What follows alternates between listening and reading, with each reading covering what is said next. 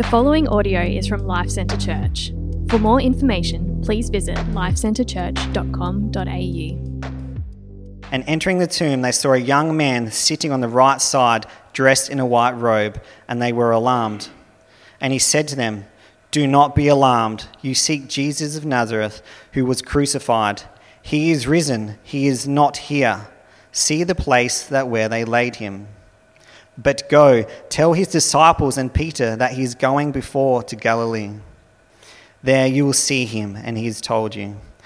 And they went, and they fled from the tomb with trembling and astonishment, and seized them, and they said nothing to anyone, for they were too afraid. Well, we're going to get into our Bibles this morning. If you want to open, if you haven't already, to Mark chapter 15 and Mark chapter 16, where we're going to be spending our time today. We are in our last week of our series through the book of Mark. We've been working through the book of Mark for, I think this is week number 19, working through the book of Mark. We did the first half of Mark's Gospel in around July, August, September last year, and then we've been doing the second half of Mark's Gospel for these last 8 weeks or so. And so today we are finishing up Mark's Gospel, and we are also finishing, obviously, with the resurrection of Jesus. And as you'll see, the way that Mark finishes his gospel, he doesn't just peter it out. It doesn't just kind of disappear. Mark's gospel goes out with a massive bang with the resurrection of Jesus. And so we're going to finish our series with the resurrection of Jesus, and then next week start in Ephesians chapter 6, verses 10 to 20. We're going to be there for 7 weeks as well. The resurrection is the great and wonderful truth of the gospel of Jesus Christ, that Jesus is in fact alive right now. The resurrection is the good news that Jesus is alive. And you're going to hear me say those words, Jesus is alive, many times today, because we've got to remind ourselves of that truth. My kids yesterday were playing with this large Jenga block set. Sorry, on Friday morning we're playing with a giant Jenga. So if you know Jenga, it's like that tower game where you pull out the little blocks and you stick them back in again. Javen and Holly, for whatever reason, gave us a version of giant Jenga, and so they were out in the front driveway on Friday morning playing with our neighbours' kids, and they were all playing together, and they built this giant stack of timber blocks on top of a couple of milk crates, and then they were standing back from a distance and hurling basketballs at this giant block of timber, this giant building of timber, to be able to knock it over. And they realized after a while, hey, if we go for the milk crates at the bottom, the whole thing will fall over rather than going for the ones at the top. And the resurrection is kind of like the milk crates at the bottom of the tower. But if you take that out, if you take the resurrection out of the Christian message, if you take out the message that Jesus is in fact alive right now, the rest of Christianity will actually crumble. The whole thing will fall apart. And that's how important the resurrection is to us as Christians. So if you've joined us today and you're not a Christian, we are very, very glad that you are here. But hear this, we understand, we know that the resurrection is so important, that Jesus is alive is so important, that it holds up the rest of the gospel message. Additionally, the resurrection of Jesus isn't just a great story, it's a massive claim. The resurrection of Jesus grabs us by our shirt collar and forces us to pay attention to Jesus Christ. And what the resurrection does is it forces us to make some kind of decision about Jesus. You know, you can look at Jesus' teaching, you can say, oh, it's very, very nice, and all that kind of stuff. But the resurrection doesn't allow us to do that. The resurrection of Jesus says, no, you've got to make a decision about this guy, Jesus Christ.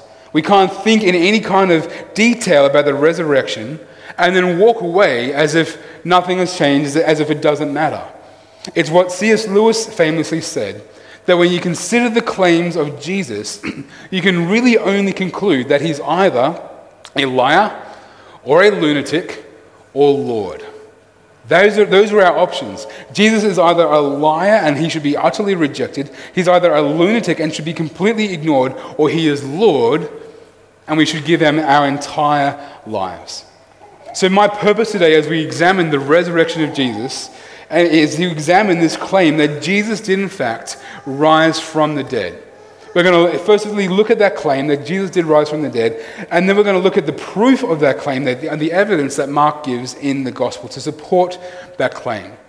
And so that's going to be the structure of today's sermon. We're going to see the claim of the resurrection and then the evidence or the proof of the resurrection. So firstly, the claim of the resurrection. We're going to begin with a very wonderful verse, chapter 16, verse 6, when the angel says, "Do not be alarmed. You seek Jesus of Nazareth, who was crucified. He has risen. He is not here." Wonderful verse.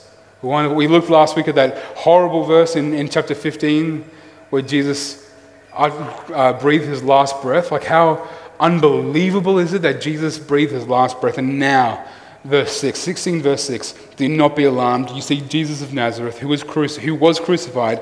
He has risen. He is not here." These three women, Mary and Salome, come to the tomb. They are told that Jesus of Nazareth, who was crucified, is no longer there. He has risen. Now that, of course, is exactly what Jesus predicted 3 times in Mark's gospel leading up to this event. 3 times Jesus says this. So in Mark chapter 8, verse 31, Mark tells us that Jesus began to teach them that the Son of Man must suffer many things and be rejected by the elders and the chief priests and the scribes and be killed and after 3 days rise again. That's the first prediction. The second prediction came 1 chapter later in Mark chapter 9, verse 31. He was teaching his disciples, saying to them, "The Son of Man is going to be delivered into the hands of men, and they will kill him. And when he is killed, after 3 days, he will rise." Then another chapter later, in Mark chapter 10, verses 33 and 34, Jesus says, "See, we are going up to Jerusalem, and the Son of Man will be delivered over to the chief priests and the scribes, and they will condemn him to death and deliver him over to the Gentiles." You can't get much more specific than that, because that's exactly what happened. They take him into the Sanhedrin, they give him a false trial, they condemn him as guilty, and they hand him over to the Romans, to the Gentiles. He says in verse 34, "And they will mock him and spit on him and flog him and kill him." All these things happen. And then he says, "And after 3 days he will rise." 3 times Jesus predicts his death and resurrection. And here, in the cave, in the tomb, these women are told he has risen. It's come true. What he said has come true. He didn't stay dead. And here's the thing.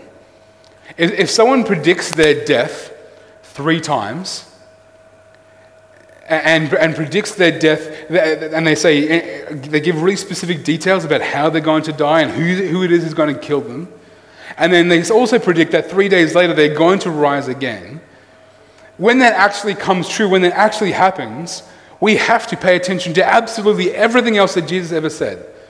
There's no such thing as, "Oh, I like the teachings of Jesus. I think it's really quite cool. I think it's quite, interesting. I think it's quite heartwarming. I love the way that he loves people. It's very, very nice. It's all very comforting."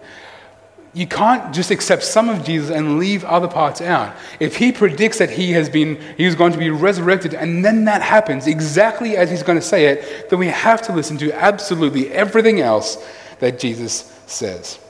We can't ignore it. It's impossible to ignore everything else that Jesus said. And so if you take the resurrection out of Christianity, you might as well get rid of the rest of Christianity as well. The resurrection means that Jesus is alive. Right now, Jesus is alive. 2,000 years ago, a carpenter from Nazareth was killed on a cross, and we believe that he's alive right now. It's crazy, right?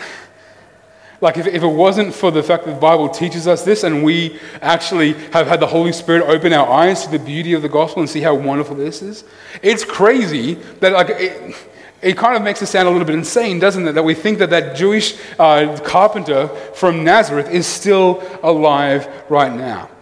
And it sets Christianity apart from every other religion on the face of the earth. Our Savior, the one on whom all our faith and our hope rests, is not dead, but he is alive. So anybody who says something along the lines of, "Oh, all religions are the same," has no idea what Christianity is all about, because we believe that our Savior is actually alive right now. And that's the central hope of Christianity. Without the resurrection, Christianity will ultimately fall in a heap. So we need to constantly have in our minds and our hearts, be chewing on the fact, be remembering, be meditating on, be repeating it to ourselves, he is alive.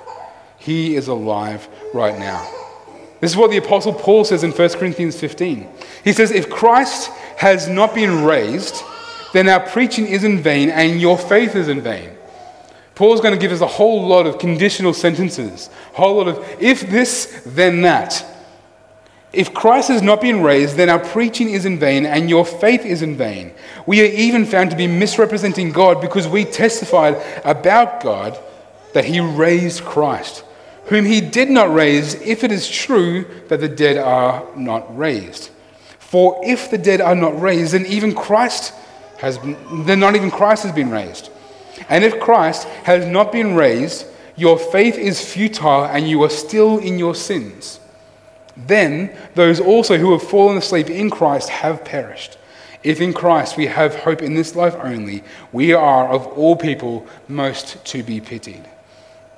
In other words, take the resurrection out of Christianity, take it out of the equation, and Christianity falls apart. Paul says our preaching is in vain, which means it's a waste of time that we've gathered here today. He says your faith is in vain, which means you're far better off trusting in something else. Paul says that if Christ has not been raised, yet we preach that, then we are misrepresenting God. Not only that, but if there is no resurrection, then we are still in our sins. Take the resurrection out of Christianity, and all of a sudden, every single one of us is still responsible before God for our sins. Can you imagine that? I had that thought run through my mind this week, a thought that I'd never had before, or at least in this way. If all of a sudden I found out that I would now have to pay the penalty for all my sins, like if for whatever reason God said, you know what, I can't do this anymore.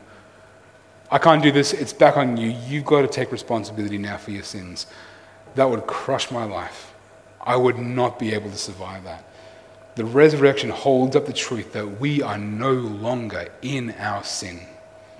Take the resurrection out of Christianity, says Paul, and it means that for those who have fallen asleep, they will not be raised again in Christ.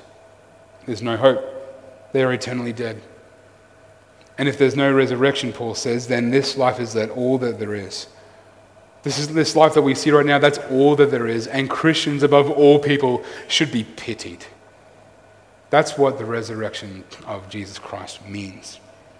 That's why it's such a pivotal point in the gospel. Because in rising from the grave, Jesus was destroying the final enemy of God's people. He was destroying death. Death is dead, as we sang before. Wonderful line. Death was the consequence to Adam's sin, and therefore death is the trajectory for all those who do not trust Jesus. But for those who do trust in Jesus, death has been destroyed. In the resurrection, Jesus killed death. The eternal death, then, is not in our future. That's not in our future. Yes, we might die to this life, but we will be raised with Christ if we are in Christ. And this means that for those who are in Christ, we can say with straight up confidence the exact same thing that Paul says later on in 1 Corinthians 15. O death, where is your victory? O death, where is your sting? Death does not concern us anymore. Death does not cause us to fear and quake anymore. Friends, we must set our gaze upon the resurrection of Jesus Christ. We must chew on the fact that Jesus is alive right now. We must remember that. We must have that hammered into our minds. We must drum it in over and over again. Jesus is alive. Jesus is alive. Jesus is alive. We need to hammer that home, make that the rhythmic pattern in our mind, in our thinking, that Jesus is alive. Masticate on the fact that Jesus is alive. You won't forget that sentence anytime soon. Jesus is alive. Remember that. And if he is alive and we are in him, then we will be raised too, eternally. And when we know that, that puts this life into a whole lot of perspective, doesn't it? Doesn't mean that this life doesn't sting anymore. Doesn't mean that the pain that we go through isn't relevant or isn't real or legitimate. It still hurts. But we have this great hope that the ultimate end of all people, which is death, will not be the ultimate end for those who are in Christ. We will be raised again because Jesus Christ was raised again. That's the wonderful truth of the resurrection of Jesus. That's the claim. That's the claim that the Christianity makes, that he is alive right now. Now we come to the proof. And like I said earlier, it is crazy that a group of Christians like us today are sitting in a room celebrating the fact that he is alive right now, 2,000 years after the fact. And the reason why we believe that he is alive is because the Bible teaches us this. Now, the case that the Bible makes for the resurrection is built on two key pieces of evidence. Firstly, there is the empty tomb, and secondly, there were multiple eyewitnesses who saw Jesus after the fact. So if the tomb was empty and there was nobody saw Jesus afterwards, then nobody would say resurrection. Nobody would conclude that. If there were sightings of Jesus, but the tomb wasn't actually empty, he was still there, then the sightings of Jesus could be easily explained as a hallucination or something like that, easily disproven. But the Bible claims that both the tomb was empty and that people saw him after he was resurrected. Hundreds of people, hundreds of sightings and interactions with the resurrected Jesus after his resurrection. So we've got to look at this now.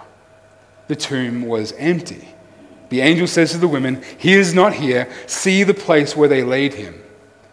Now, as mild and innocuous as a statement like that is, it carries a tremendous and thunderous claim. The tomb was empty. It had to be empty.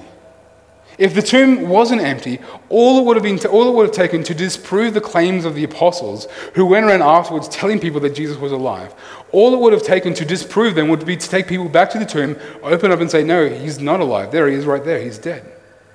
But they didn't do that. They couldn't do that. Why?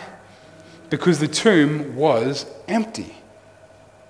The tomb was empty. So we've got to ask, okay, is there another explanation for the fact that the tomb was empty? Is there something else we can point to and say that's the reason why the tomb was empty? And there are generally three main objections to the empty tomb, or three other explanations. Firstly, some people will say that the body was removed by someone. So some people have tried to explain that the tomb was empty because the chief priests and the Jewish leaders moved Jesus' body to another location before his disciples could come and get the body themselves and go and start telling people that he was resurrected. And the problem with this explanation is that it doesn't account for the inability of the chief priests and the scribes to stem the growth of Christianity. If you read in Acts, you'll see that within a couple of months, 50 days after these events, there were over 3,000 people in Jerusalem who believed that Jesus actually was alive. If the chief priests and the scribes and the Pharisees, if they had the body, if they had taken the body from the tomb, if they had that, then all it would have taken to stop Christianity in its tracks was to present it, was to say, "No, he's not alive. Here he is right here. He is still as dead as the day that we killed him." That's what they would have had to. That's all they would have had to do. But they couldn't do that because they didn't have the body. In fact, if we read in Matthew 28, the parallel account of this, Jesus tells us, or we're told that the chief priests actually paid off the guards who were protecting the tomb to say that the followers of Jesus had actually overpowered these fierce Roman soldiers and had taken away the body. So that was the rumor that was going around, but people just didn't believe it.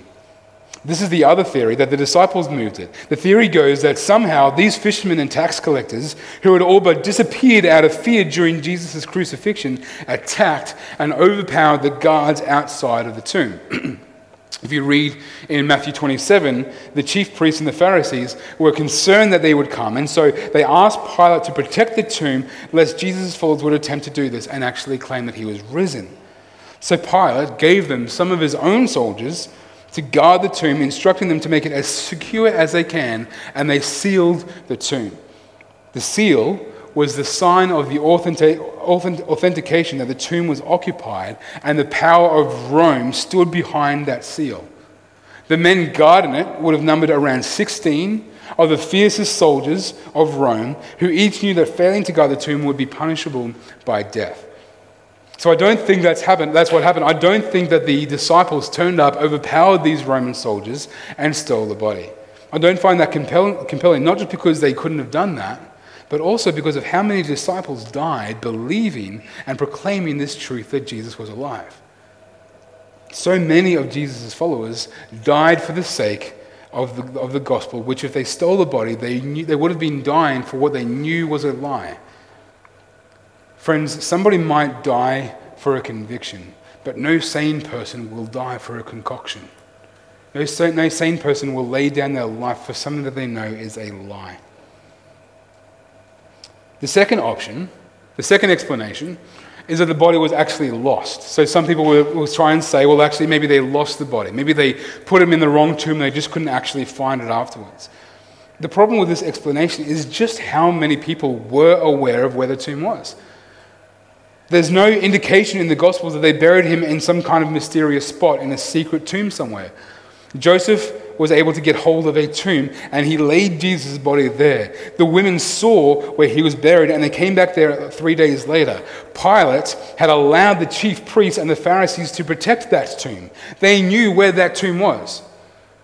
It doesn't make sense that they lost the body. Additionally, Mark, as well as the other gospel writers, doesn't just tell us the big important facts about Jesus' burial, but he also gives us a surprising amount of small and insignificant details. So on the way to the tomb, Mark tells us that these three women, Mary and Salome, as they were walking to the tomb, they were having a conversation about how on earth they're going to be able to move this stone from outside of the tomb. Now, it strikes me as a very ordinary conversation. Like, have you ever had to swap cars with somebody and then you go home and you're like, oh, wait, how am I going to get into my house? Like, that's not an exciting detail to remember about your life. That's just normal stuff. And I wonder if these women were walking to the tomb and went, oh, hold on, halfway there. How are we going to move this stone out of the way? Like, how are we actually... It was just a normal, insignificant, logistical conversation that they had on the way there. Not only that, but there's all these small amounts of details, like the time of the day, and the color of the clothes that the angel was wearing, and the place inside this tomb that the angel was actually sitting.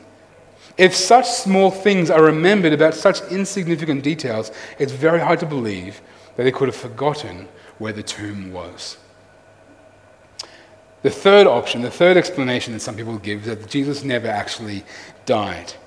Some people will say that Jesus actually just passed out from the pain, and they thought that he was dead. Then in his weakened state, he rolled away this stone himself, overpowered the guards, and snuck away. Now, it's hard to believe that. The problem with this objection is that when Joseph came to ask Pilate for Jesus' body, Pilate asked for confirmation that Jesus was in fact dead. And so he sent word to the centurion. You remember that centurion from last week who stood by the cross and said, surely this man truly was the Son of God? That centurion gave a report that Jesus was in fact dead. Now, that centurion probably saw his fair share of crucifixions, and the Romans knew how to kill people, and they knew when they had done the job. They knew what a dead body looked like, probably far more than most of us. The average citizen in Rome probably knew what a dead body looked like more than us.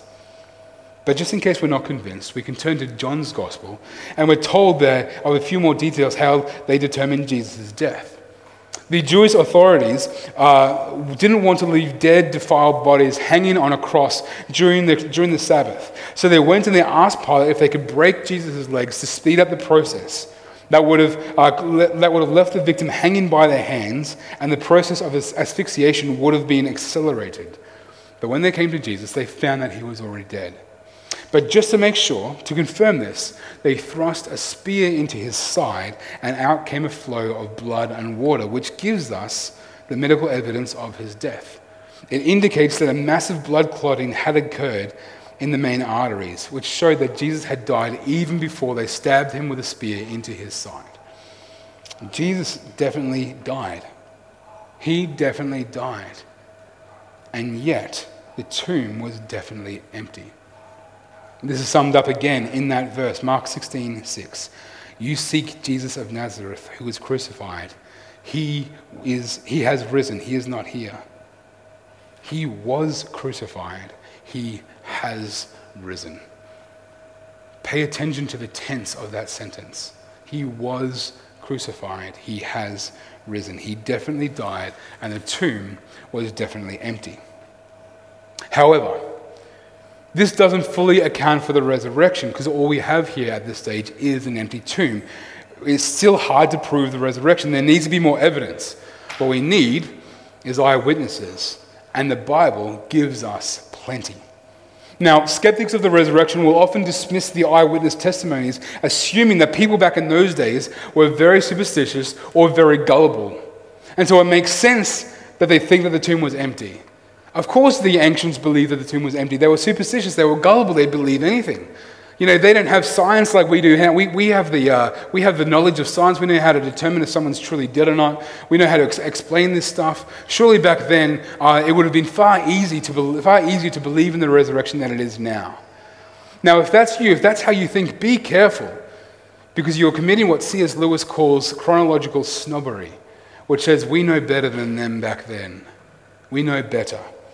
The problem with that way of thinking is that it completely ignores the way that Greco-Roman and Jewish thought functioned. In Greco-Roman thought, so if you were a Greek or a Roman back then, the physical and material world was considered to be weak and corrupt and falling apart. And so death was liberation from the body. The idea of the resurrection then, when someone's soul was returned to the body to come back to this earth, would have been quite repulsive to them. It wasn't something that you could easily convince a pagan of. It wasn't something you could easily convince somebody of, because it would have been quite appalling to them. The resurrection wouldn't have been an easy sell for the typical Greco-Roman person. And if you were Jewish, you would have believed in the resurrection. Belief in the resurrection was very common, but the resurrection was believed to happen at the very end of the age for all people, not in the middle of history. And so the idea of it happening for one person right in the middle of history would not have made any sense. The average Jew probably would have said, how is he resurrected? We know the resurrection is coming, but at the end of the age for all people, you're saying one person got resurrected in the middle of history? That's nonsense.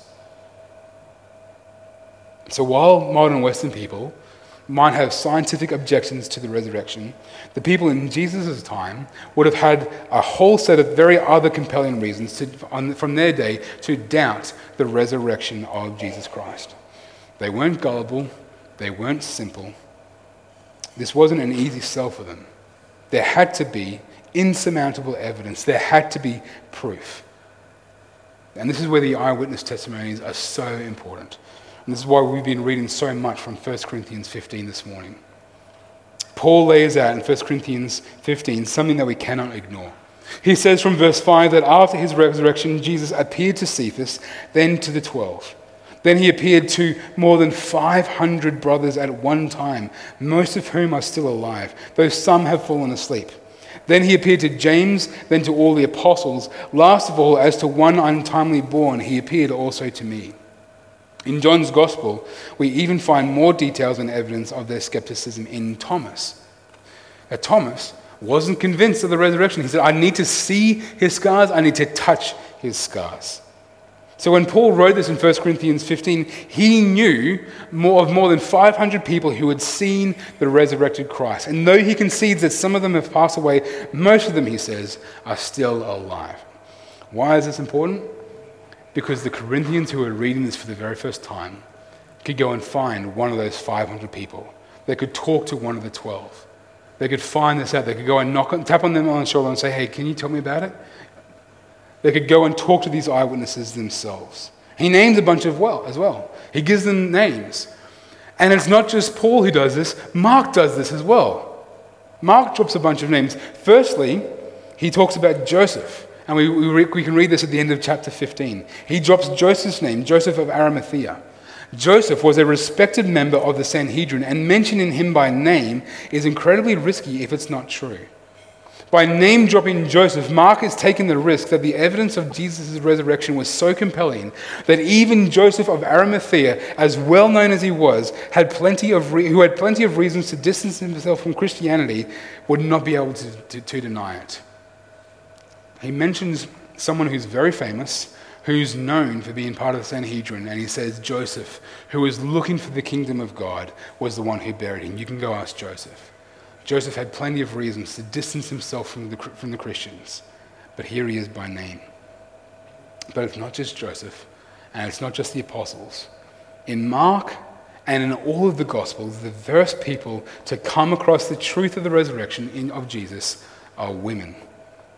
This is not something that we should overlook at all. There was, of course, Mary Magdalene, who is a main character of the resurrection in all 4 of the Gospels. There is Mary, the mother of James and Joseph. There is some speculation about whether or not this is Jesus' mother. It's hard to be sure. There is also Salome, who we don't know much about. These women had been watching Jesus' crucifixion from a distance and had actually been with Jesus and ministered to him since Galilee, and along with a great deal of other women, they had followed Jesus to Jerusalem. These women saw where Jesus was buried, and then they went on 3 days later to the tomb, and they were the first ones on the scene at his resurrection when they go to anoint his body with spices. These women were likely well known in the early church. So too likely was James and Joseph well known in the early church. If Mark was making this stuff up, he would never have used the first names of people who were well known to people around them. Imagine if I came to you and I said, hey, a few people have said to me today, hey, how was your week? Imagine if I replied like this: I've had a fantastic week. I went for a swim at Bulcock Beach and I saw a dolphin. And that dolphin had this glint in its eyes that said, come and climb on top of me, Jimmy, I'll take you for a ride. And I climbed on top of the dolphin, and it took me for a ride down Palmerston Passage. And it took me on a tour of Bribie Island, then brought me back and dropped me off at the beach. How would you respond? You would say, that's ridiculous. Pull the other one, Jimmy, that's absolutely outrageous. That would never happen. But what if I said, Dorothy was there? She saw all of this happen. Go ask Dorothy. You would go and you would ask Dorothy, and you would believe Dorothy, because we all know Dorothy doesn't lie. And this is what Mark is doing. He's saying, go ask Mary. Which Mary? Mary or microwave Mary? No, Mary Magdalene. Mary, the mother of James and Joseph. Some of you don't get that joke. That's fine. I understand that. It's all good. Go ask Salome. Go ask James and Joseph. Go ask one of the 12. Go talk to Thomas. Go ask one of these 500 people. Go ask these people. Go speak to these eyewitnesses. That's what Mark was doing here. And the fact that these were women stands as an even greater proof of the truth of the resurrection. Because back in those days, women's low social status meant that their testimony would never be admissible in a court of law. So if this was a made-up story, there is no possible advantage to say that the people who were the first on the scene were women. In fact, the scholar N.T. Wright believes that there would have been enormous pressure on the early church to omit these women from the record, because it would have been hard to believe, simply because they were women. But they couldn't remove their statements because it was true, and the people knew this too well.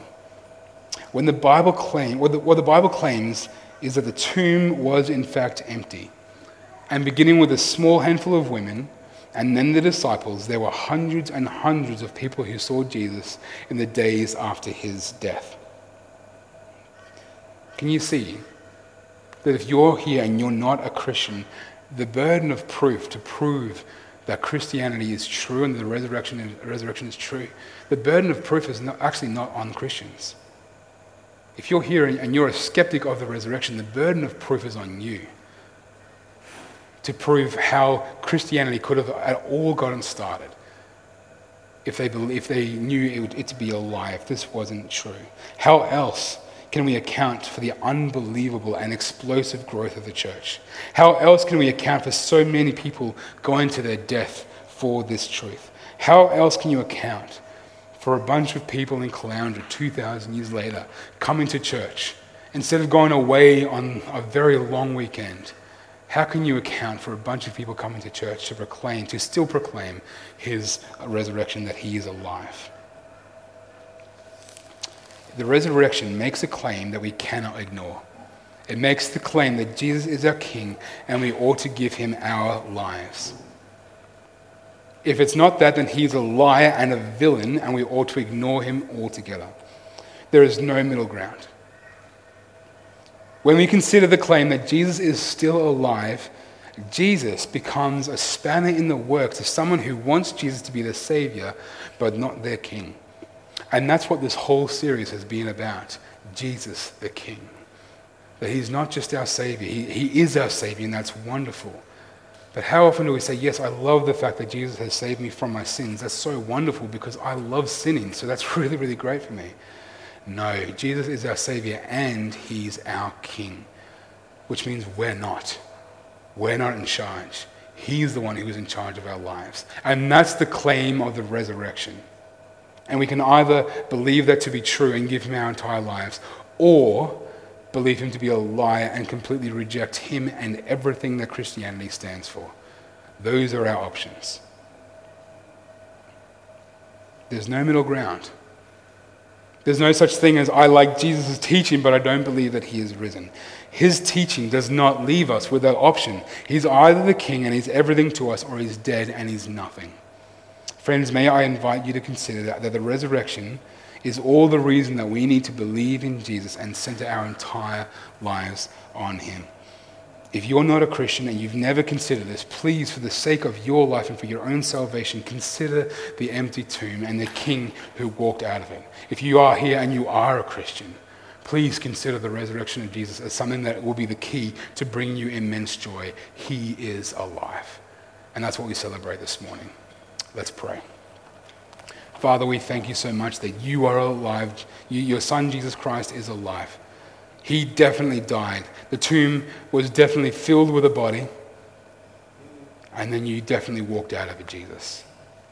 You are alive right now, and you are present with us. And so, Holy Spirit, we ask that you would lead us right now as we're about to take communion, that you would plant the resurrection, the truth of the resurrection, that you are alive, Jesus. You would, Holy Spirit, plant that deeper into our hearts than it ever has been. Help us to consider it more deeply than we ever have. Help us to understand it in deeper ways than we ever have. And Father, may the repetition of the fact that you are alive in our minds, in our hearts, may that be the cause of our joy and the cause of so much gratitude from us, Lord. We love you, Jesus. Amen. Thank you for listening to this podcast from Life Centre Church, located on the Sunshine Coast.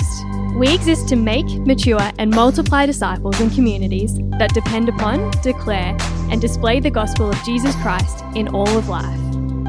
If you would like more information about us, please visit lifecentrechurch.com.au. We provide our podcasts free of charge. Please feel free to download the content and share it with others, but please do not edit or alter the content in any way without the written permission from the leadership of LCC.